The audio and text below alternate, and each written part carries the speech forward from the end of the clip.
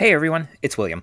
I spun the time turner a few times to come back just before this episode begins to tell you why it seems to be a week late. Our release schedule going forward will be every other Thursday evening. We didn't make it past 4 episodes for our previous podcast, and we want to beat that record. So, without further ado, I hope you enjoy the episode, and here, let me get the door. Claxby Hill, we had a very long, made Norwegian-style sledging. No, not that. We hurtled down, we hit what not to be disturbed. Go and find her.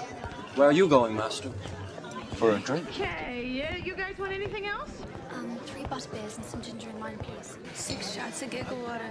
Pete Earl Grey hot. This snake juice is basically rat poison. Spent my whole life right here in Lackawanna County. Drink, I like it. I know, it's great, right? Shut up.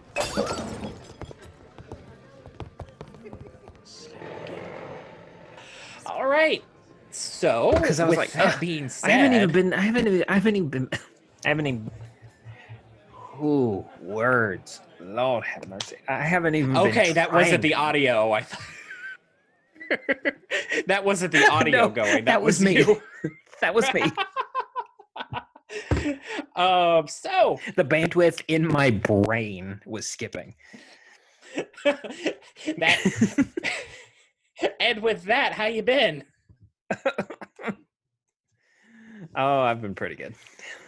So this is what our 4th time in this bar. No, I'm putting a stop to it now. The joke did not land the last time. You're not doing it now. I'm going to at least reference the joke somehow in the midst of as long as this quarantine is happening. Well, even when the quarantine doesn't happen, it's digital and it's fake. William, you don't pull back the curtain this early in the podcast. So, okay, you mean to tell me you think people are going to actually believe that we're inside a pub where Obi-Wan Kenobi has decided to go to the bar for a drink and Rachel's taking orders? Imagination. Okay, you remember on the last podcast with the extra guests and you told the joke and there was silence and you had to explain it? Yes. But that makes it a better joke. Oh, jeez. Okay. There's I've no been such thing as a good. bad. You're a dad. Like, come on. You've got to embrace your dad jokes.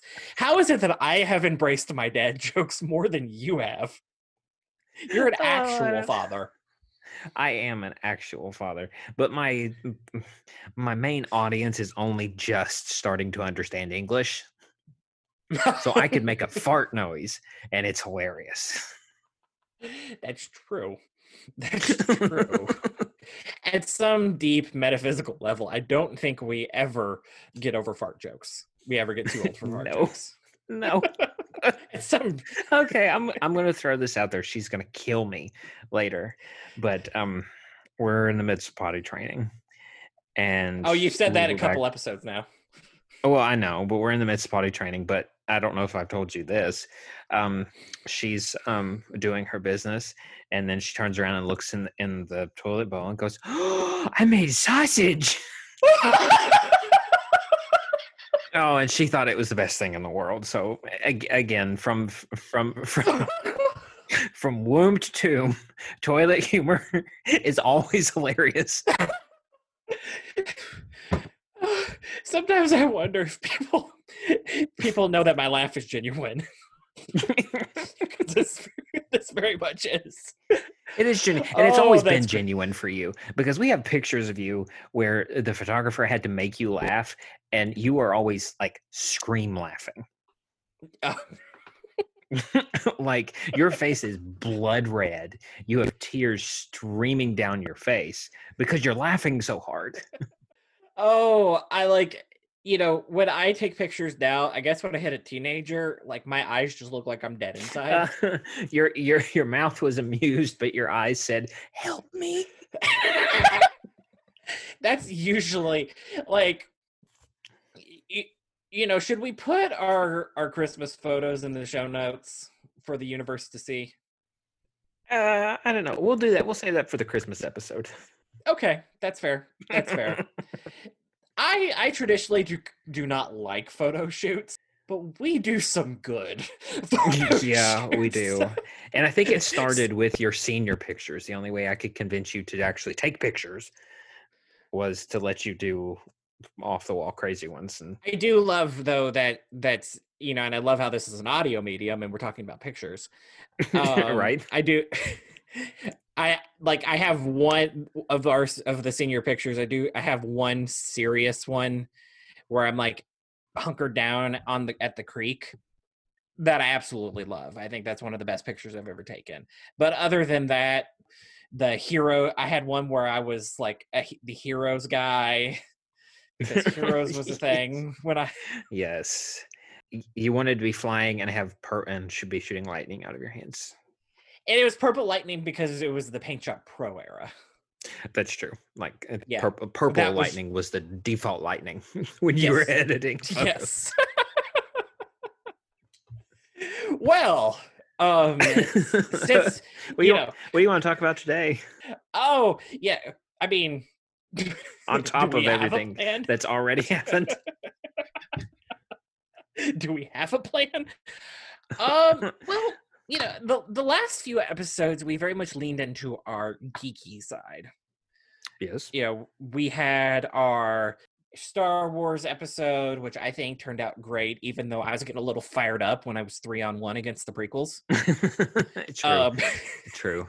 I know you have Um, you have said that you wanted to maintain an overall arc of positivity when we talk about those things, and Mhm. I hope that the overall arc was Yes. okay. Okay, good. It kind of threw me off guard just a little bit, mainly because I knew how much Tyler Elam was a Clone Wars fan. I did not realize he had those views of the prequel films. I was just ready to fight. Like I was ready, like these are my babies. These are my babies. I expected to be 3-on-1 therapy session with Dallas. Because he had just saw The Rise of Skywalker. No, I very much intended to sit back, kick my feet up, and munch my popcorn and just watch. with Harry Potter music just playing in the background. Yes. Well, I personally love, of the two that we've done, just the two of us, I love the sequel episode. I think the sequel episode, Yeah, that one was really good. Awesome. That was really fun. But I think we should take it a little bit more real world this time. Okay.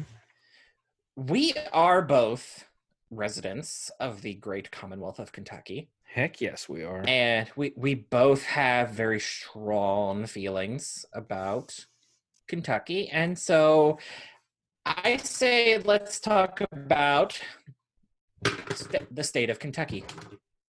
The Commonwealth Both of Kentucky. the state, it's... yes. You And I love correct how me on you that. caught that one. You correct me on that every time I say it. No, the state of Kentucky is a bit of a double entendre here. Yes, it is. It is state, but the current state of Kentucky. Things we like, as lifelong residents, we're both pretty invested in the health and overall welfare of this state, of this Commonwealth. Just gonna talk about kind of things we like, things we could improve on, and just where we hope to see the place go from here. Yeah, exactly. I mean, you're coming at it from kind of sort of like this public health perspective, which is a big deal right now. Yeah. And so I want to have a future career in politics. I want to have a future career working at least tangentially with some politicians in some capacity, whether it be in kind of the legislative office or what have you. So I am going to make sure I stay very careful and not say anything that could haunt me later when it comes to current politics. Okay, so you've told me that before. I still think, though, that you have such a love for this state and a desire to see it improve that even when you get a little hard-nosed, maybe, or even whenever you get tough love, that still comes across. I know it doesn't come across for everybody, but at least for me, whenever you talk about frustrations with the current state of things or your desire to see things improve, you can tell that you have a big fire in your belly. to see the state improve, Mm-hmm. and that I appreciate. But I do understand I mean, political climates and the way things that resurface, so I understand. I'm not going to complain about this governor or the prior governor or, the day-to-day politics. I honestly hate that stuff at both the national and the state level. Like, what did Trump tweet about today? And how did Nancy Pelosi respond in kind? That stuff makes me want to kick a kid. Yeah. Like, just that's the cable news, the talking heads. That stuff just makes, like, let's talk solution. Let's talk big picture. Let's talk about things that could last and that could actually do some long-term good here. Yeah, exactly. That could do some long-term good instead of just get caught in the nuances of it. So I'm not like, in light of recent news about maybe some controversy that has come up about Andy Bashir, and especially we're recording on Easter Sunday. Yeah. And some recent controversy that has come up. I'm just going to set that aside.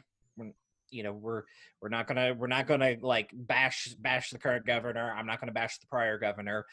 I'm just going to talk about the big picture, where I see the state going long term. Yeah. Some structural changes that they could do, and basically, if like like all of the economic stimulus package was given just to Kentucky, what would I do? What would I do if money was no object? Like $6 trillion just fell from the sky and landed in Frankfurt. What would I do if money were no object? And I want to come from a position. I've had to navigate this working in health, specifically in Eastern Kentucky. Mm-hmm. I will be the first one to tell you that as a firstborn, I don't want to. Okay, first of all, I don't want to hear too many amens and thank you, Lord, and preach from you as my younger sibling. These are personal issues that I have been trying to deal with, but as a firstborn older child, like the look at me member of the family, I know that it can be well, I'm right and I'm wrong and I have this degree and blah blah blah, and I've had to really understand myself and really understand how people receive information. They don't receive it out of condescension. They receive it out of love. They receive it out of you have to establish that you genuinely have their best interest at heart. And once they feel that, and they feel like even if you have to get a little hard-nosed and even if you have to say some hard truths, that it's coming from a place of love, and they can take it and they can receive it. Because I have to talk about people changing their lifestyles a lot. I work in primary care, which means that I have to deal with the diabetes, the blood pressure, weight issues, obesity, all pretty much everything that is riddling Eastern Kentucky right now. And I've found that me approaching it, if I speak from my own experience, I mean, it's like when they tell you in church, like if you're witnessing to somebody, like you can argue back and forth about theology, but nobody can deny your story. For me, I was 200 pounds, 4'8" going into middle school. Like I did not have a very healthy relationship with food, but at 14, I got cancer. I dropped 30 pounds, went through 6 months of chemo, and I don't remember you ever being that heavy. Yeah. Or maybe just my perspective was skewed because I was 10 years old. Yeah. So that's like going. But I mean, in middle school, I grew like 7 inches, and so that's true. It's like the fat just went whoop. It was straight up. It was better distributed. But like I can speak to that. Like if I tell somebody that I've stared a life-threatening illness in the face and that really woke me up and made me want to pay attention, then I lead into, I want to prevent a life-threatening illness for you. Let's get ahead of this. Yes. But there's a lot. Kentucky leads in a lot of statistics for health that we should not be proud of. Yeah. Several different cancer rates, obesity rates, smoking rates. It's heart disease, like stroke. It's not good, but legislating the answer from a health side, Mm-hmm. I don't think works. Mm-hmm. And I mean, we can get into that if you want to, but that's just on some of the like moral issues that they try to push and lobby. Like I don't think you can legislate morality, just like I don't think that you can legislate decent choices when it comes to like food and health and things like that. The way I always define that is that you can't legislate morality, but legislation always follows morality. True. So like the big example that I would say would be kind of, let's take a big picture historical example. The 13th Amendment, the amendment that abolished slavery. That took 30 years, that took almost 80 years of hard fought lobbying, winning hearts and minds, convincing a majority of the people that it was wrong, and then also the most deadliest war in United States history for it to finally be passed. Then legislation followed. And so many of the choices that we make, like all of the laws regarding tobacco, was after decades of lobbying and understanding and education regarding the health effects of tobacco, to the point to where now if you smoke, it's more on you now.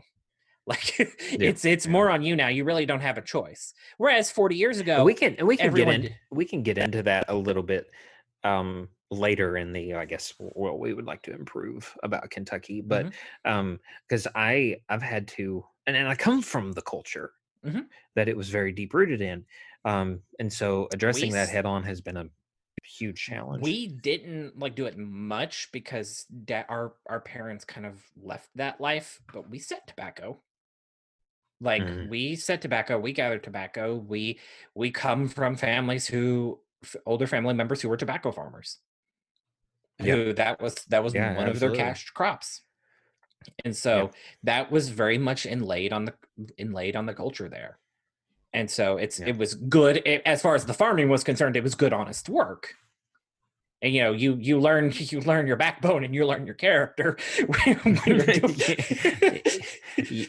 you get your backbone and strengthen that backbone whenever you absolutely. Yeah. So like, needless to say, we're coming at it both from love and just we understand the culture, and every culture has good and bad to it, and it's good to just kind of step back and just objectively look at it. As long as your name is not New Jersey, there's good and bad things about you. I wondered how long it would take to make enemies. You very much did in the third episode when you professed your love for the prequels, but you're just keeping the ball rolling. Hot take, Murphy.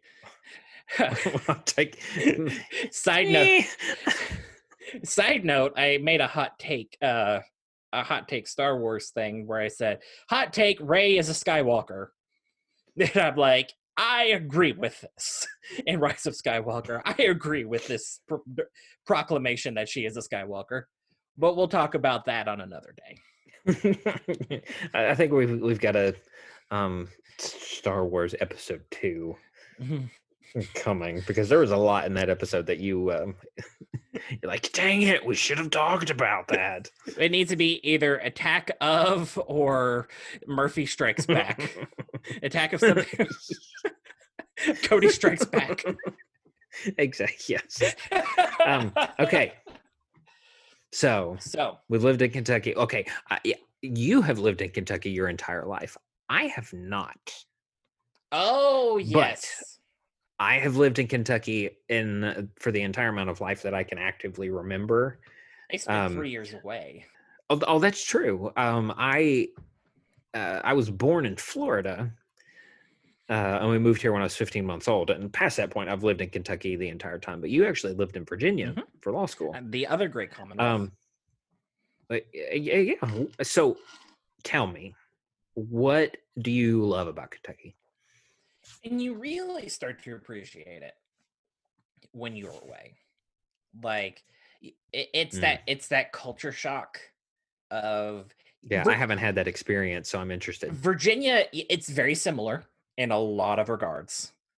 Like the further west you like, if you start from the East Coast and the further west you go, the more Kentucky it becomes. And Okay. but there are a lot of quirks and eccentricities and little cultural things that when I talk about it in class, everyone looks at me like I'm insane. I'll talk about the big one, the county culture. That is so rare and that is so unique to us. So for those of you who do not know, Kentucky has 120 counties.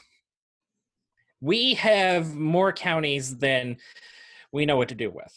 And due to a lot of cultural quirks and a lot of political moves that were made, Kentucky, very much organizes itself by the county level, and less so on the city level.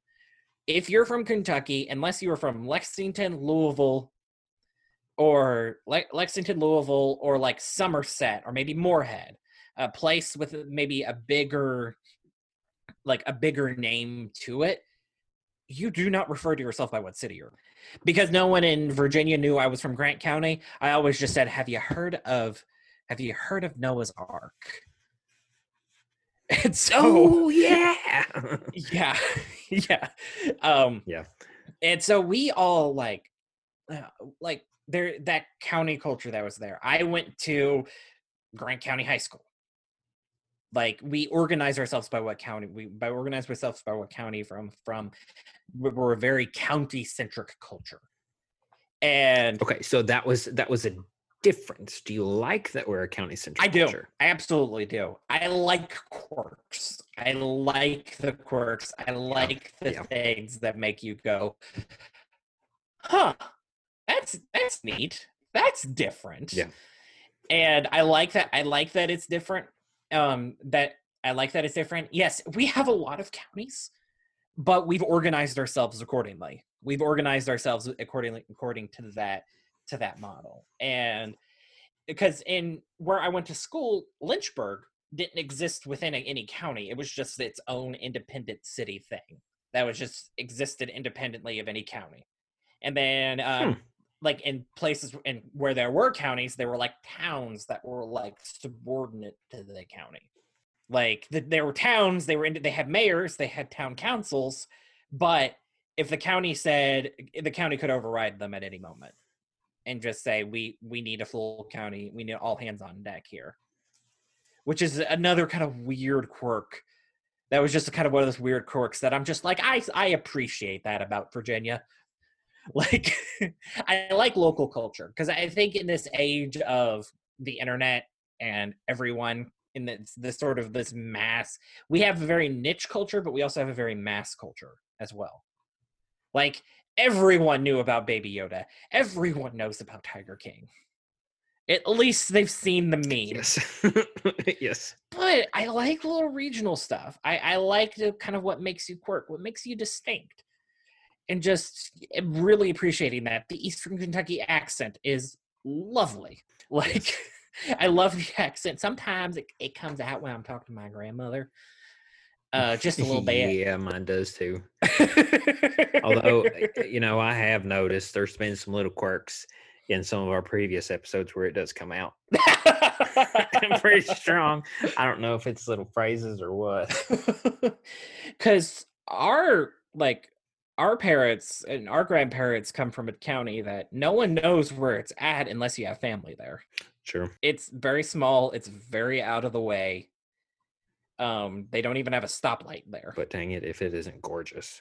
And I always kind of laughed when I was in Lynchburg when I said that, Lynchburg is the biggest city I ever lived in, sans the 6 weeks that I spent in DC. And they all looked at me going, what sort of podunk place are you from? Because they thought that was backwoods. And I'm just like, listen, if you have a movie theater, you've made it. You have made it as a town. Yes. So you like the county system, that quirky thing that happens in Kentucky. Mm-hmm. It's just beautiful here. Except during the winter and it's not snowing. It looks like a British horror movie outside. Yeah. Like, it's just beautiful. I am very thankful, though I may be in the northern Kentucky region. I am very thankful that my parents, when growing up, bought the most eastern Kentucky piece of land in northern Kentucky. Like, Yes. we have 200 acres of woods in our backyard. We don't own 200 acres. We don't own 200 acres of woods. I mean, my parents don't own 200 acres of woods, but Dad's Eastern Kentucky charm kicked in, and he made friends with all of the neighbors. yeah, and we could like And- just run around and play, and we horseback ride, and I realized, Yeah, the most aggressive thing that we did on their property was ride horses and chase down the occasional deer during deer season. That's True. it. True. And deer season, I mean, that's that shows you kind of where we came from. And Yes, it's- yeah, I did. and I realized that when I was in criminal procedure talking about the Fourth Amendment and the right to privacy and the right against searches and seizures. There's a doctrine in the Fourth Amendment. I'm also teaching this in my class as well, called Mhm. the Open Fields Doctrine, where basically, and woods count as open fields, where basically the cops can just come onto your land and search your field without a warrant. Without a warrant. The only thing that's protected is the main part of your house. And I am like, this is bull cheese. Like, this is bull cheese. And I just remembered like the intense privacy and the intense, like, the ability to just kind of get away from the world that we enjoyed, having that land, having that woods. Yeah. And the Yeah. ability, and I started finding myself increasingly figuring out how to ways to government proof my house. Like, Okay. but a lot of that comes from the fact that, we knew our neighbors, but it was a bit of a walk to get to our neighbors. Yeah. Yeah, it was a bit of a walk to get to our neighbors, and, but we had just gorgeous land to play in and to grow up in and really, really enjoy. And so Yeah. that kind of all encompasses in just the natural beauty here in Eastern Kentucky. That is their greatest resource. It's just naturally beautiful. There's a reason it's called God's country. Just places to explore, places that feel like it hasn't changed since Daniel Boone walked there. In some regards, yeah. Yeah, in some regard, As far as the land hasn't changed. yeah, the land Yeah. hasn't changed, and even like in terms of like settlements, there are still buildings that have been around since like the 1800s in Eastern Kentucky. Yep. Yeah. And they've been around since the 1800s, and they're not government owned, like still private lands, private buildings. And I just like, it's just natural beauty. Cave Run Lake is gorgeous. I spent a year in Somerset, and while I didn't have the best time, and I'm going to get into that a little bit as to why. Oh, it's pretty down there. It's absolutely gorgeous down there. Just going like the parts where I felt Cumberland Falls is just one of two locations on Earth that has a naturally occurring moonbow, which is a rainbow made by moonlight. It's just absolutely gorgeous down there. Like, there's a part of me that while I was working down there that thought, what if I just pulled over and just walked up that mountain and no one ever heard from me again? And I just became this like legendary thing of like this hermit that lived. Oh, okay. So like you weren't like going off to end it, but you were just going to be a hermit. Yes, I was just going to be a hermit and just be that weird like legend that the Discovery Channel will do a feature on one day. Doesn't that kind of negate the purpose of being a hermit if you do it so that the Discovery Channel makes a documentary about you? It'd be a happy accident. Like, Oh, okay. it's just a Okay. happy byproduct. But part of like my not having that much fun down there is what led me to such maybe some extreme thoughts.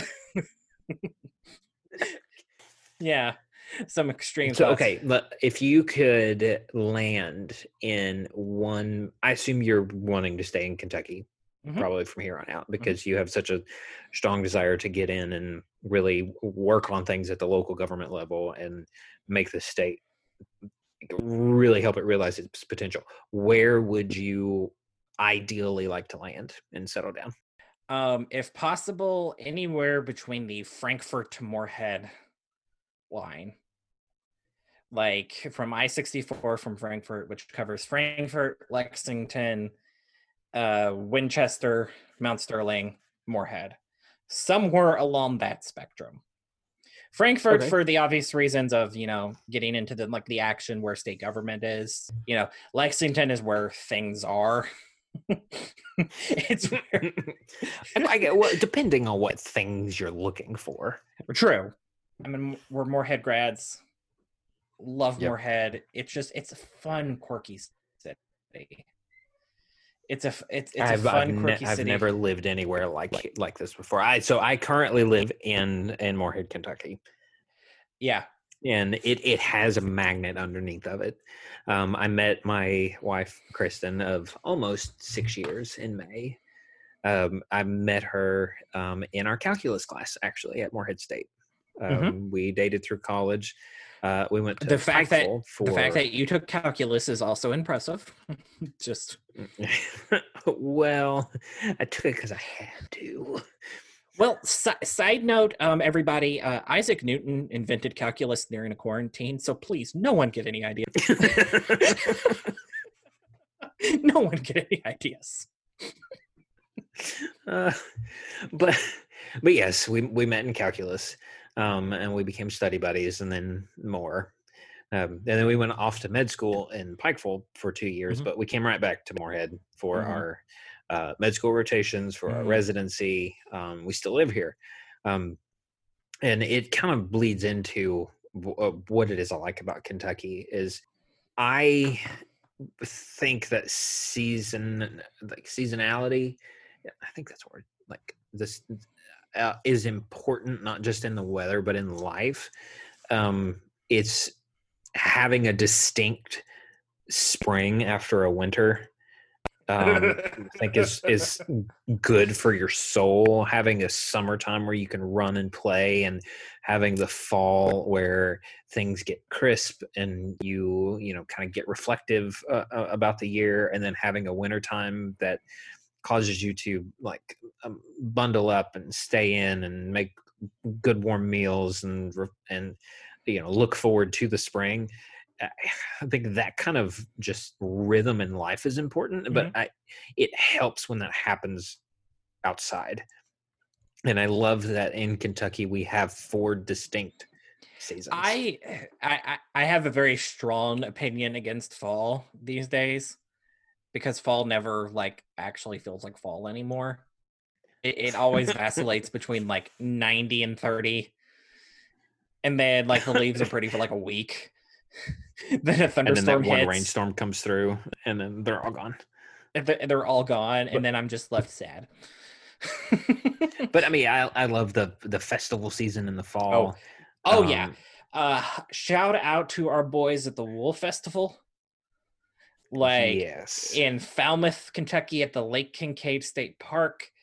One of the for me, that is the holiday season. The holiday season kicks off at the Wool Festival. I don't celebrate Halloween, mainly because I'm boring, but I don't celebrate.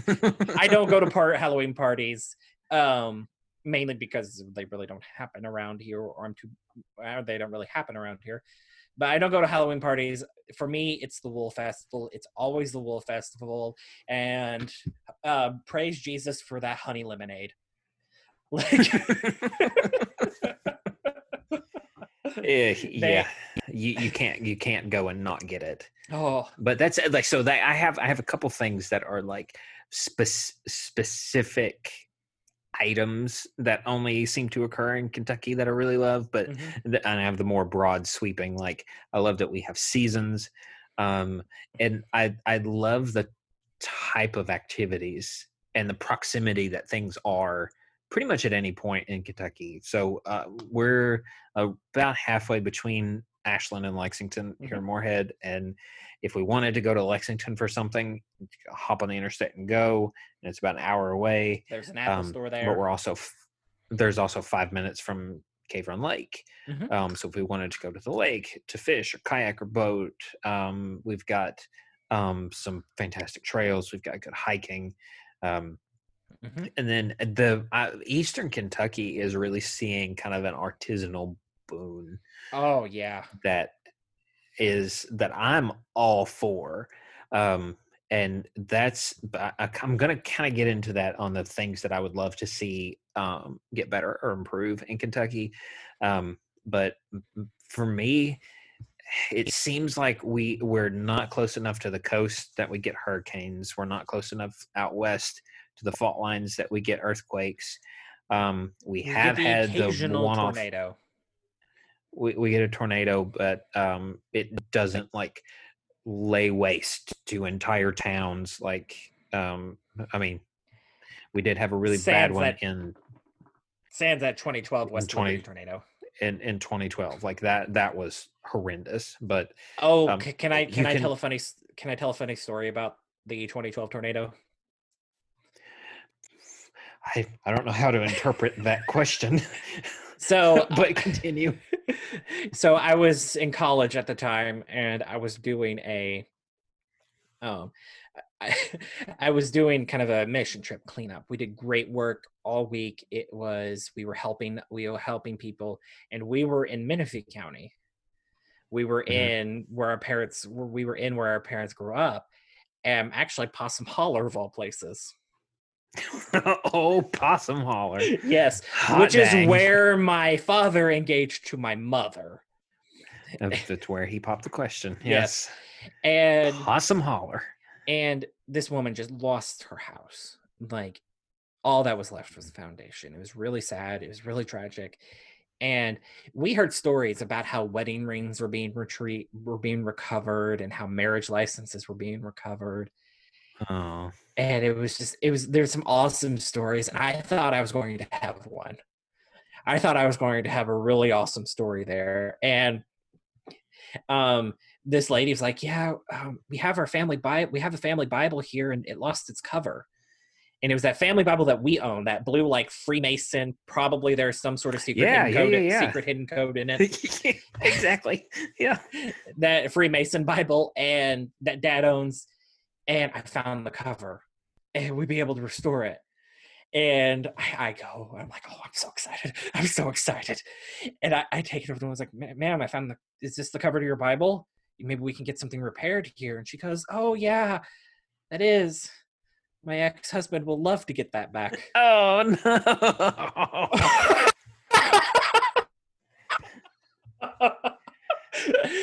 And I'm just like, you know what? If it couldn't be a sappy story, at the very least, it ended up hilarious. And that's so that's another thing that I mean, I didn't have this down, but that's another thing I loved about Kentucky is how we rally together behind each other. We are good in a crisis. Yeah. Like, something happens, we are good in a crisis. We rally around each other.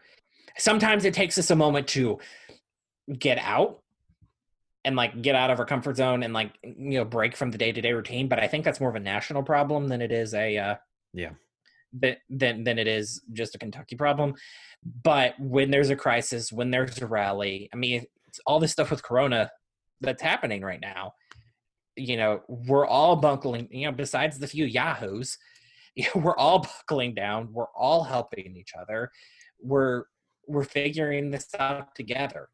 We're figuring this out together. And, you know, it's been hard, but it's been hard, but we're looking out for each other. Yeah. Just Kentuckians at their core are good and decent people. Like, there's still places where, I mean, you leave the, you know, front door open so that the air can circulate through at night, because for the most part, Kentuckians are good, decent people. But what would you improve about Kentucky? And I know we've talked about some of this offline, but from a systemic level, not one side versus the other, because I assume that, I mean, given that you're a lawyer, you'd probably approach from the how can we get the structures that are in place inside of our systems and governments to improve. Mine, I mean, the first things that come to mind for me are like health and fitness and things like that. So, but tell me, what would you improve about Kentucky? Well, kind of a good short-term improvement that could be a simple bill, a simple piece of legislation. I would make divorce harder in the state. We have some of the most lax divorce laws in this country, which is surprising for, you know, which is surprising considering that we're relatively a southern state, depending on who you ask. But we're a Bible Belt state. You know, there are certain segments of the population that very, very much frowns upon divorce. Mm-hmm. But it's also incredibly easy. You can file for a divorce petition the moment that you leave. You can file for a divorce petition the moment that you leave your husband, or you leave your wife, or what have you. And upon 60 days, you file for your petition. After 60 days, you can have a divorce decree within 2 months. Most states, you have to wait at least 6 months to a year before you can even file for a divorce. Yeah, you have to be separated for over a year in some states. Now, is that with divorce, like hopes of reconciliation, or hopes of if you're separated for a year, the state is like, yeah, this ain't happening. They won't like judge you. Every state has no fault divorce, which means that, you know, it's what's called irretrievable breakdown of the marriage. But because in Kentucky you can leave your husband, leave your wife one day, and then 60 days later have yourself a divorce decree, depending on the court docket. It makes it too easy. And one of my jobs in Somerset, one of the things I did in Somerset was that I was a divorce attorney. Yeah. And you see the heartbreak and the ache. And as an unmarried individual, kind of made me a little jaded on love there for a hot minute. Yeah. But which, I mean, you were just at that point in your life, you got into law. I know, because we've had these conversations before. You got into law to build better things, like to help people get their estate in order, so that, you know, their descendants were taken care of, for, to incorporate small businesses, to, you know, hopefully supply an entity that would create jobs and bring money into the economy, to do deeds for people buying land. And the first job you took, I mean, I don't know how you did it, because you only did the like gut-wrenching work. Like, it was like emergency protective orders and divorces. And I mean, that would be like, for me, if the emergency protective orders were the most rewarding thing that I did there, the divorces were the worst. Yeah. The divorces were the absolute worst. The emergency protective orders, at least it is a short-term win. It was a short-term victory. You know, you made a win for somebody. Yeah. But it was gut-wrenching work all the time. I was miserable down there. Which is why I had thoughts of just becoming a crazy old hermit moving on. Lived in. But I mean, when you were talking about what you were doing, I tried to mentally come up with an analog for, like, what would my equivalent of this be?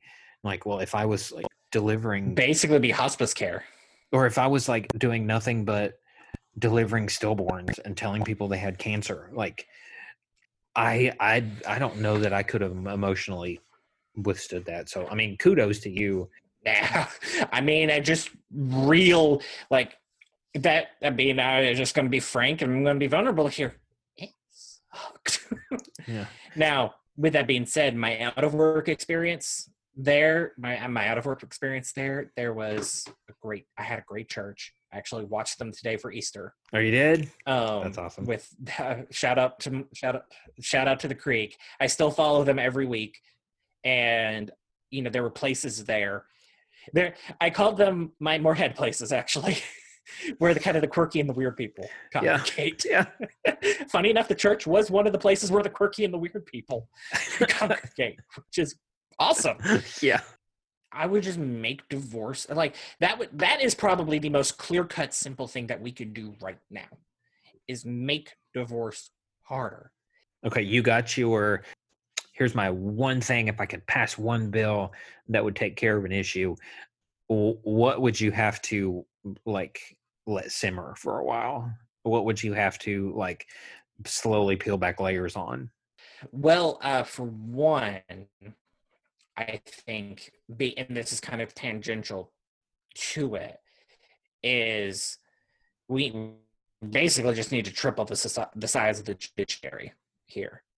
We need to make access to justice, access to the court system, because of this high problem of domestic violence, of this high problem of this problem of divorce, the need for services and court services and access to courts, and frankly mental health, having courts being able to direct people to appropriate mental health treatment, counseling there, just get them in places to where triple the size of judiciary, triple the size of the staff, because Pulaski County, the judge that was in front of all the time in Pulaski County, they had to get a second judge, a second family court judge. Wow. He just, like, when the new one was elected, he had the biggest smile on his face because Pulaski County had the highest per capita family court docket in the state. Wow. And he was dealing with more divorce and more domestic violence per capita than any other district in the state, because his district ran 3 different counties. And we need to triple the size of the judiciary, make access to justice easier, make it to where, one, our judges don't become jaded and cynical and ready to just throw themselves off of the ledge, because what a family court does, they do divorce, they do domestic violence, they do unmarried custody, and taking children away from social services and adoption. So 4 out of the 5 things are very sad, are very depressing, the dregs of humanity. But I got to experience the 5th, and it was quite possibly one of the best days of my entire life. But yes, but tripling the size of the judiciary when we have no money, it's kind of a problem. Yeah, it's hard. Yeah, and I think. And a lot of it comes back to money, especially if you're trying to like implement policies. And you were talking about like justices getting jaded and burnt out. Like, we need doctors in Eastern Kentucky, and the burnout rate is. I mean, honestly, this is a bit of a side note, but it definitely plays in here. Like, the reason why, honestly, we started this podcast was. Like, being a lawyer and a physician are very high demand, stressful jobs, and we're very non-traditional in that regard. And yeah. I think it was by design in order for us to find balance. Like, like you have your own law firm, but you also teach college, which I was so excited about that. I'm trying to make the transition more to college work, and everyone, like, it's kind of funny. Everyone was like, teachers are underpaid. Why are you going to teaching? You went to law school, and I'm like, listen, working as a full-time lawyer to make the $300,000 that everyone thinks you're making requires basically just sacrificing your soul. Like it just, you know, frankly, my best class was constitutional law. And there's not a high market for that. There's not a high demand for that.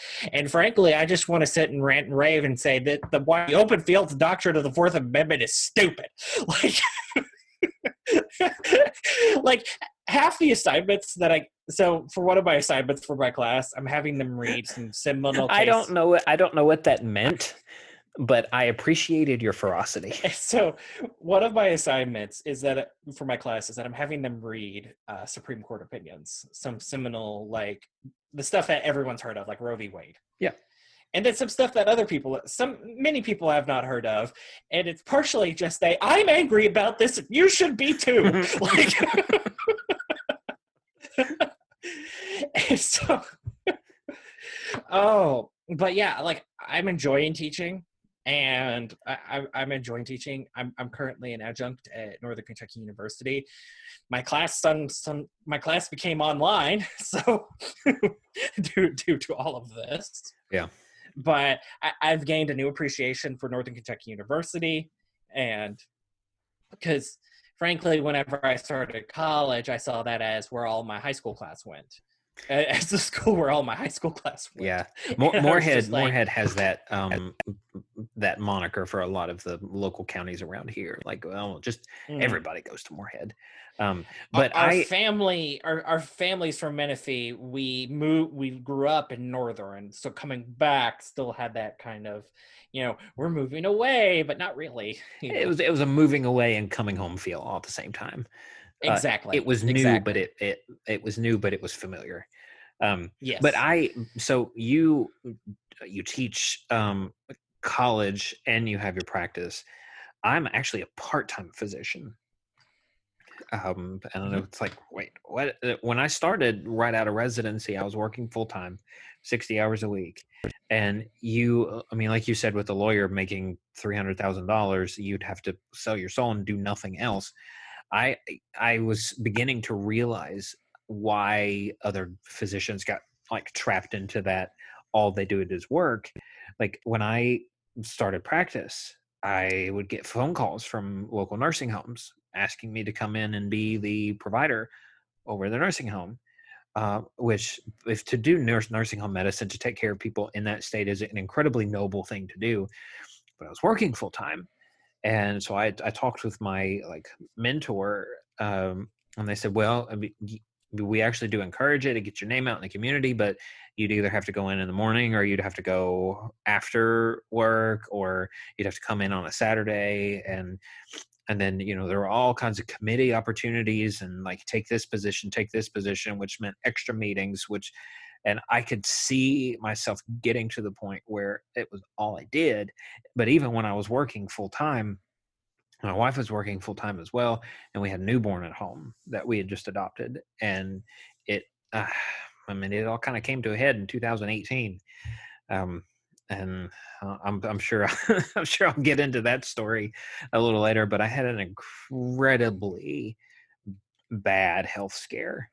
And everything came to a grinding halt. And my surroundings, the voices speaking, the actual audible voices speaking into my life were telling me to go harder, faster, do more. But life was telling me to slow down. And we had a fantastic opportunity to go part-time. So my wife and I actually share a position. During that time, we had a creative business percolating. Weren't able to do a whole lot with it when we were working full time, but as a college professor / lawyer, my wife and I are physicians / photographers / crafters. So we work in a bunch of different medium, but we've reached the point now where we feel genuinely rested and we feel balanced. And this has let us stay home. So in being in the crafting community, the photography community, I've realized that the amount of talent and artistic vision in Eastern Kentucky and Kentucky in general. And if there was one thing that I could improve about that, would be to get some of these voices an avenue so that their voices could be heard. one thing that I noted when I was making notes for today was, let me pull it up here. Was just, if we invest in education, we predominantly go for entrepreneurship, and just whether it be this artisanal avenue, the artists, but just, yeah. The problem, I would say that the problem with Eastern Kentucky, and that's a loaded term, is that they tend to have this kind of fixation on who's the industrial savior that's going to come in and fix things. Yeah. Whether it be coal, whether it be once upon a time timber, or others, who is the industrial savior that's going to fix things. And I see this kind of with coal in decline, with, you know, this sort of like pivot in the market that's happening, this move towards seizing their own destiny. And with information technology being what it is, you know, being creatives, let like movies, short films, art and stuff actually be made in the hollers of Eastern Kentucky. Yeah. There's been a revival of the Main Street in Eastern Kentucky, and it's so fun to watch. Through the summer times, we have First Friday markets where you can come and sit up on main streets. There's lots of local bands. There's cafes and coffee shops and pubs and breweries that are popping up. Shout out to our boys at the Coffee Tree Bookstore. Oh, the Coffee Tree. So I do want to put a couple little footnotes in for the things that I love that aren't like these big overarching like metaphysical ideology things about Kentucky. But Coffee Tree Books in Moorhead, Kentucky. Oh man. Dragonfly Cafe, they have a food truck that bounces all around the state, and every time it is within a feasible drive from me, they came to the Wizard Fest in Ironton, Ohio, and they had a pumpkin bisque that was served in an actual pumpkin. Oh yeah. You had it. They had a fried green tomato BLT. Like, be still my heart. Like, I need to get up and pace a little bit. It's so Dragonfly Cafe. Well, Pop's Barbecue, Cave Run Lake specifically. Preach. Tomato and Flame. We're in church right now. Brick Oven Pizza in Mount Sterling, Kentucky. Crank and Boom Ice Cream. Like, Malini's is fantastic, and there's some ways in college that you could scam a free meal out of them. Hey, when you're broke, you're broke. But yeah, those are my very honorable mentions. I can't go an episode without Kentucky and not mention, you know, Winchester Swamp Water Ale 81. For our non-Kentucky listeners, Ale 81 is a ginger ale that is bottled in Winchester, Kentucky, that I don't know how to describe it, because I think like L8 was partially my formula as a small child. Like, was my formula as a small child. And so it's like, it tastes like L8. Like that's just what it is. Like, I can't just compare it to anything else. And I have discovered that you either love it or hate it. Yeah. There are no lukewarm feelings about L8. No. Like, you only drink it pro tip, you only drink it in a glass bottle. Oh, absolutely. Plastic bottle and cans are only for bourbon, or so I've been told. Just glass bottle is the only way to do it, and that nice crisp, once you twist off the bottle, and that nice little ring of ice that comes around it, that's when it's at its absolute perfection, and I'm just salivating at the mouth as we speak. The ring of ice around the top, and then you have that little, like, I guess it's little residual carbon dioxide that had separated from the bubbles, and this little like mist of vapor comes out. And like, we have had vacations end when the last LA. Oh, he's not kidding. We took we're not kidding. My late grandmother, Geneva, she had breast cancer, and it had come back. And they weren't really going to do much about it. And Dad asked her, Mom, is there anywhere you want to go? Anything that you want to do, you want to see? And she piped up, like, almost immediately said, yeah, I'd love to see the Grand Canyon. Dad was like, okay, we went. Great. I'll buy the plane tickets this week. And she said, oh no, I'm not flying. So we rented a 7-seat van with a VHS with a VCR and a TV built in, and we drove to the Grand Canyon. And I had my Game Boy and my Black Arachnia Beast Wars Oh, Transformers. yes, you were set. But so we drove to the Grand Canyon, and we had these big grandiose plans of going up through Colorado to South Dakota. Like we were going to take an entire sweeping tour of the Midwestern United States. When we got to Colorado, we ran out of L8s, and no joke, my grandfather said, we've got to go home. Yep. So we completely rerouted. We skipped South Dakota, and we plotted out the straightest line possible to get from our current location home because we run out of L8s. That is 100% true. I realized when I was in Lynchburg. So the thing about L8 is that when you realize you're not going to have it, you become more obsessed with it. Right. And so, like, I don't drink much in Kentucky. Like, I have it at family gatherings. I have it at family gatherings, and then, I'll have one occasionally. Also, Dad's on a diet, so like we're on diets. We're all trying to lose weight, so we're just trying to stay away from that. And and it just like, but whenever I was in law school and I was in Virginia, and whatever supply that I had was what I bought on the way back. No joke, I probably spent about $80 one January in nothing but L8. Like, I brought back like 170 bottles. That's hilarious. 170. And I know you're not kidding. And I have pictures, and because like I once had a girl, because it's not that well known in Louisville of all places, and whenever I worked for the Governor Scholar program. Pin on that, talk about that in a minute.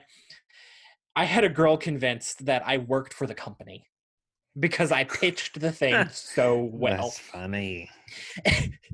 And it's just so like it's such this unique thing. And it, like, I remember my first semester of law school, I was going to meet up with a friend who lived in Ashland, and I stopped at the moment I crossed that state lines, I walked into the Flying J's at Ashland. I grabbed myself an L8 and I downed that thing, and I'm just like, I'm home. Mm-hmm. I'm home. Well, question. Do you think that it would have the appeal that it did if it was like some national brand? I don't know. I really don't know. I even if that were the case, I'm glad that it's local and it's expanding more. Oh, yeah. Like, it's getting out there. We found one in Georgia. Like, we found one in Georgia when we were Tybee Island, and like, it's expanding. Like, it's in every Cracker Barrel nationwide now. That's awesome. And they're like you can get it specialty near the root beers and the cream sodas. Local brews, if you will. Yeah. Yeah. We went and we got like, and I found that in law school, I used L8 as a way to sort of like mark my territory.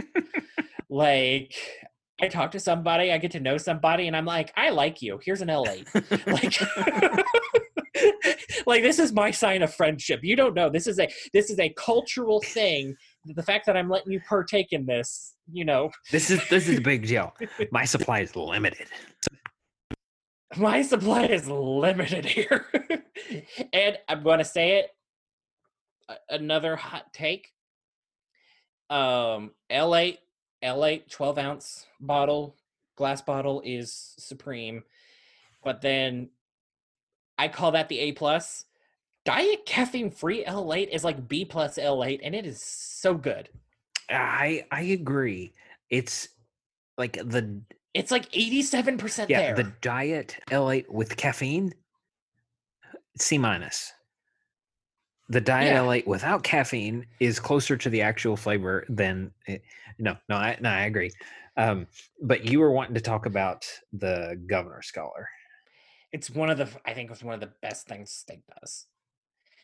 Every year, if you're between junior and senior year of high school, if you were top of your class and you applied, you get to go to a 5-week summer program that is basically college without the stress. Without the grades. Without the grades, you get to spend 5 weeks in sort of having a pre-college experience that in Kentucky, if you go to a public schools, cha-ching, cha-ching, cha-ching. Yeah. I I don't know if money. it's as good now as it used to be, but especially for Moorhead with the Governor Scholar program, I got a full ride and then some. Same. I didn't get quite as good as you because 2008 happened. Yeah.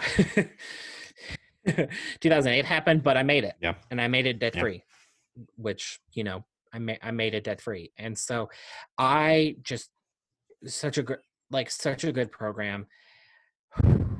One of my favorite memories. I have met one of my best friends who we still talk to this day over a decade later.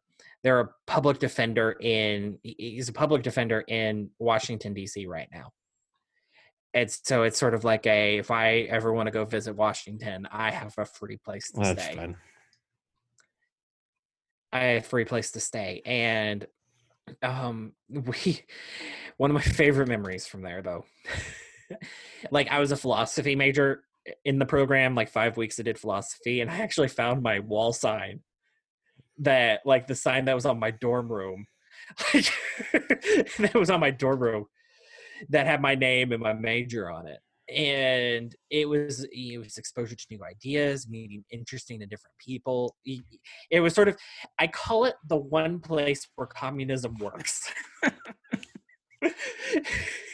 Because you get everyone together, they're all interested in just, having a good time and learning interesting things. We all share communal dorms. We all share everything in common. And it has this weird kind of cult-like vibe sometimes that, it's hard to explain to outsiders. And one of my favorite memories was in 2009. I was a Governor Scholar in 2009 at Centre College. And our group organized what is called Battle Tactics, which was World War II with water guns. Oh. It was World War II themed, water gun war.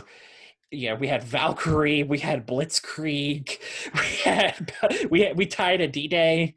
I was on the side of the Axis because it's the one time I could be evil without, feeling really, really awful about it.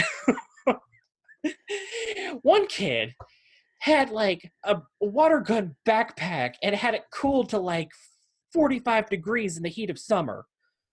45 degrees in the heat of summer. So if you got hit by him, it hurt.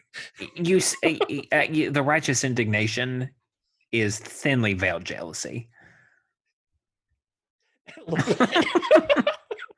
A little bit. But you learn new things. And, 4 years later, I was in a bit of a rough place. I just needed kind of a big, let God move, let him just do some crazy things and just go on a crazy adventure. I went back 4 years later to be a resident advisor. And I got to work the program. And I was at Bellarmine GSP 2013. Honestly, it was round 2 for me. I treated it like round 2. Yeah. I had a good time, met some amazing people. I got to teach a class and kind of got that little bug there. Oh, do you think that's where that started? It is. Yeah. Honestly, if I teach 4 classes every semester, if I teach 3 to 4 classes every semester, and then say carve out 5 weeks for the Governor Scholar program, I'd be happy. I'd be happy as a clam, yeah, to be able to do that. And it's just so good. And you learn. It's a safe place to kind of open your mind, experience new people who have different walks of life. Because if you grow up in a small town, everyone generally has the same worldview. Yeah. And it's a safe place to kind of just expand your horizons, meet different people. I would trust every single one of my Governor Scholar kids with running the country better than the current yahoos that are currently running. Because we all learned to we all learn to agree to disagree, but to disagree respectfully. Yeah. No, I was Sinner GSP 2005. It completely broke me out of my shell. I was an incredibly backward kid. I very much did not want the spotlight on me. I didn't like public speaking. I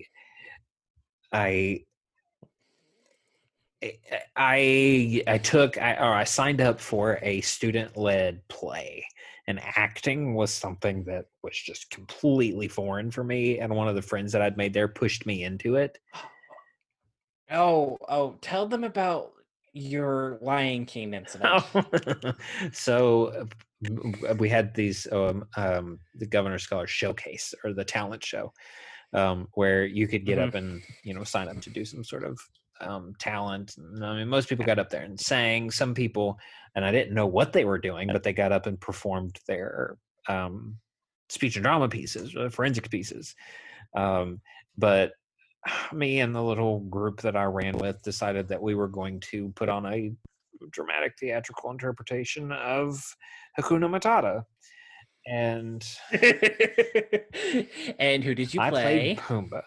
And one thing that you have to understand is this is post-cancer me, and I was probably about 140 pounds soaking wet, 6 foot tall. And they thought it was hilarious to make me Pumbaa, and so they stuffed this shirt up in my. They patted me out, and if you would have told me before I went there that that's something that I would have done, I would have not gone, probably. Is this going to be required of me? No, I can't do it. But like you said, it's college without the grades and the responsibility, in that it's a dorm life. You are taking classes and things that you otherwise wouldn't. Like, my major was Spanish language and culture. And the teacher did not.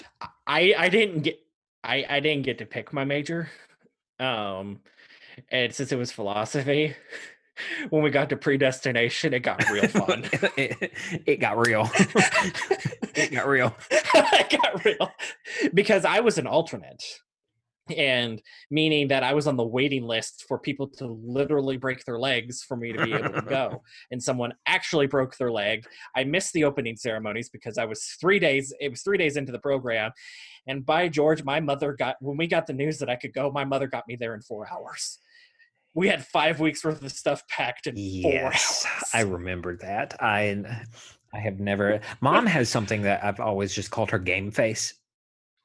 Like, when because she was telling me about this, and I've witnessed it before, that whenever she needs to be in the zone, regardless of how traumatic or how scary or whatever, like, game face clicks in, and she gets the job done.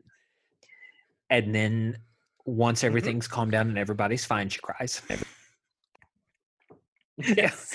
She had a kid. She teaches elementary school, or she did. She's retired now, but she had a kid break their arm on the swing, and she carried them in. And in my head, I don't know if this is actually how it happened, but from her telling me the story, the way I've recreated it is she had the kid in one arm, and she walked into the teacher's lounge with the other arm, just swiped everything off to lay the kid there.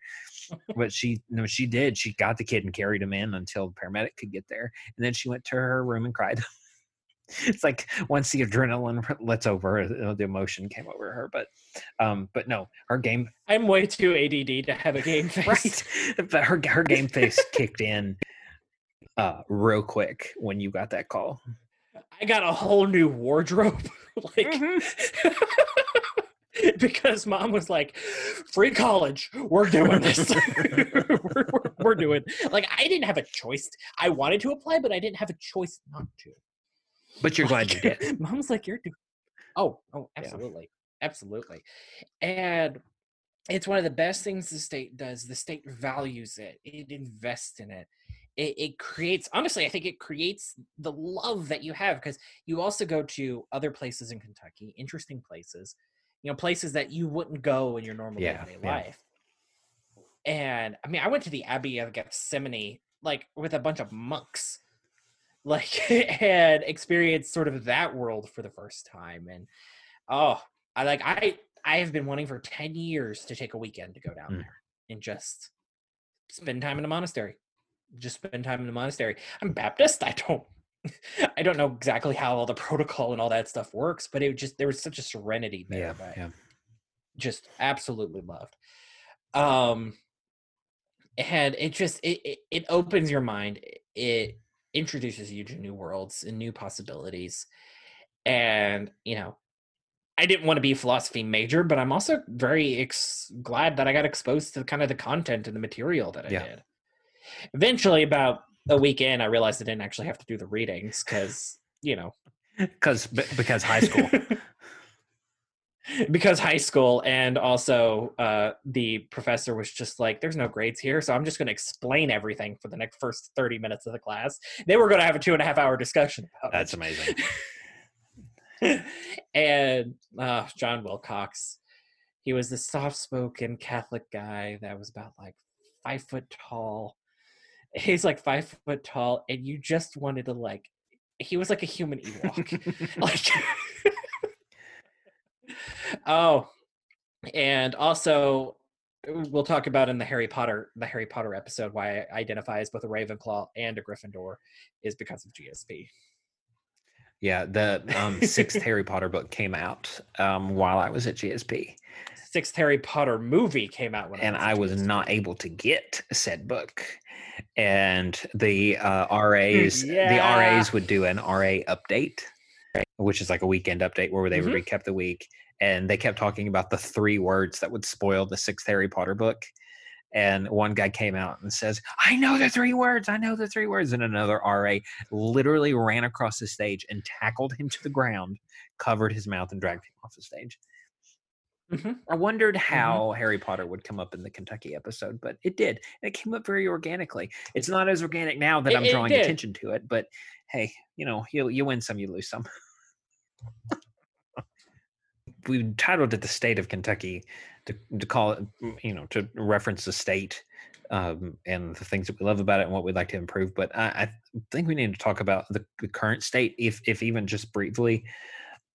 In the midst, and I don't think you're going to listen to a podcast today unless it was recorded like 3 months ago that is not affected by the coronavirus.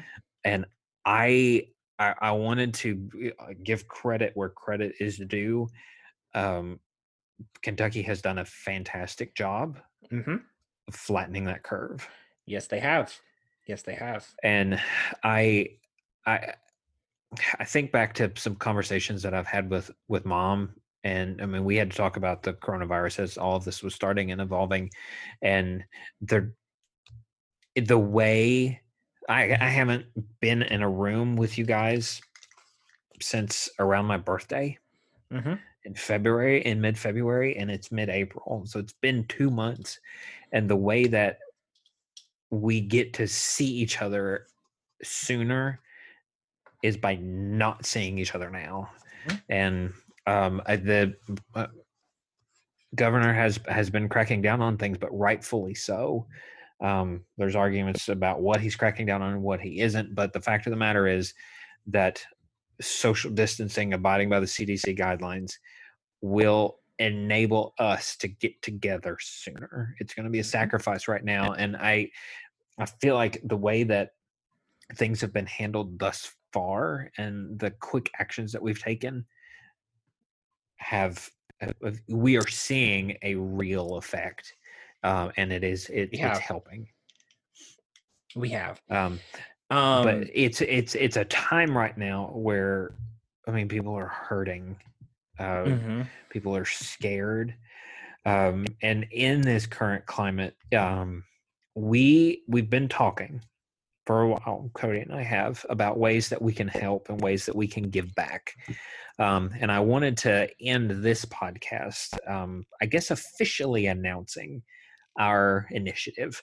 The whole shtick of the whole podcast is you followed us into our favorite pub filled with our favorite things, and we just chat. and you wouldn't be doing a service to your favorite pub if you didn't leave a tip. And so we are going to, as this evolves, it'll be more frequently. We're going to throw a segment on the end of each podcast. Once we start getting support, called leaving a tip. We are in the process of setting up. By the time you hear this, it should be set up a Patreon page. And if you search for a doctor and a lawyer, or doctor and lawyer on Patreon, you'll be able to find the podcast. The Patreon is going to have several tiers, and once the cost of the show and the cost of hosting, all of the technical stuff with the domain, the RSS feed, submitting it to Apple equipment, things like that, once that has been covered, everything else, if you become a patron of the show, we're going to donate to somebody or something. And it is going to be community driven. So anyone listening to this, the way that you'll vote is through the Patreon page. But you'll be able to nominate if you know somebody who's struggling or in need, if you yourself are in a really rough patch.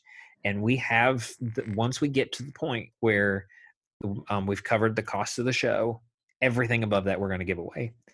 And I wanted to go ahead and put out that the first organization we're going to donate to is directrelief.org, because working in the medical field, personal protective equipment during the COVID outbreak is it's hard to come by, and it's absolutely crucial. And this company is directly, like, their whole purpose is to get protective equipment to healthcare workers who are on the front lines and need it. It's a very vibrant, very urgent need right now. I mean, so much so that you're seeing companies like Apple that have switched their production lines over to producing face shields and acquiring N95 masks. So it's going to be the first one. It's not going to be a organization every time. We definitely want to really help and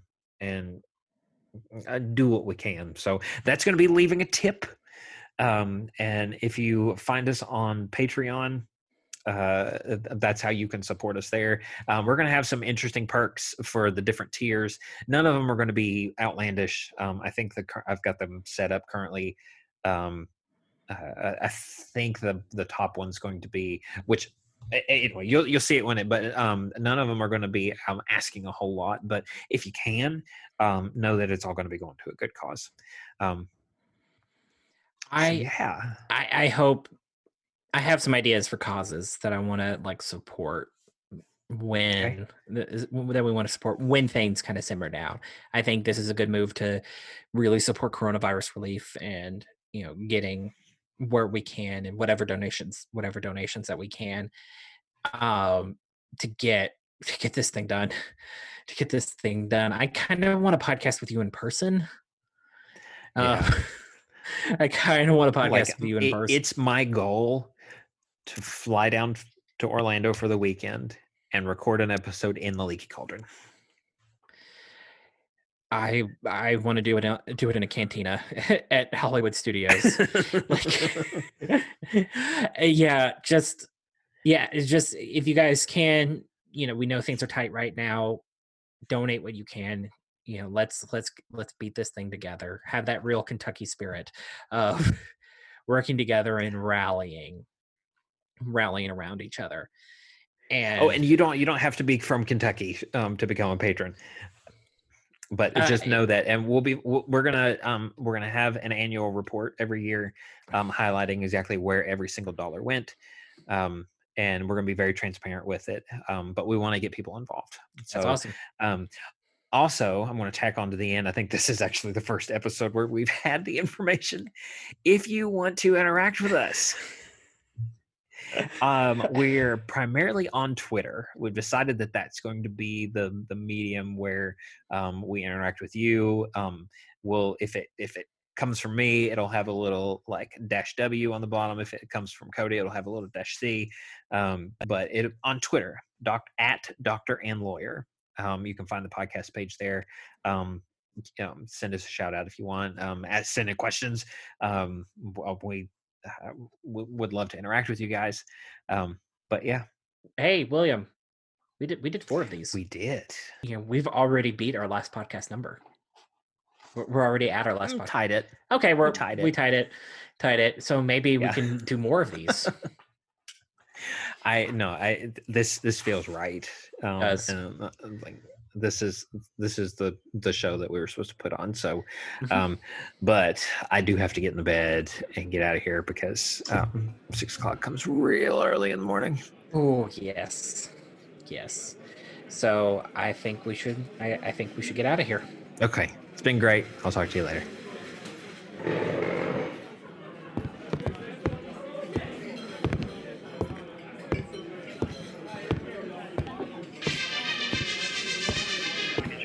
Are you kidding? I'm working. All right, I'll be right there. And grab the Marie. Go!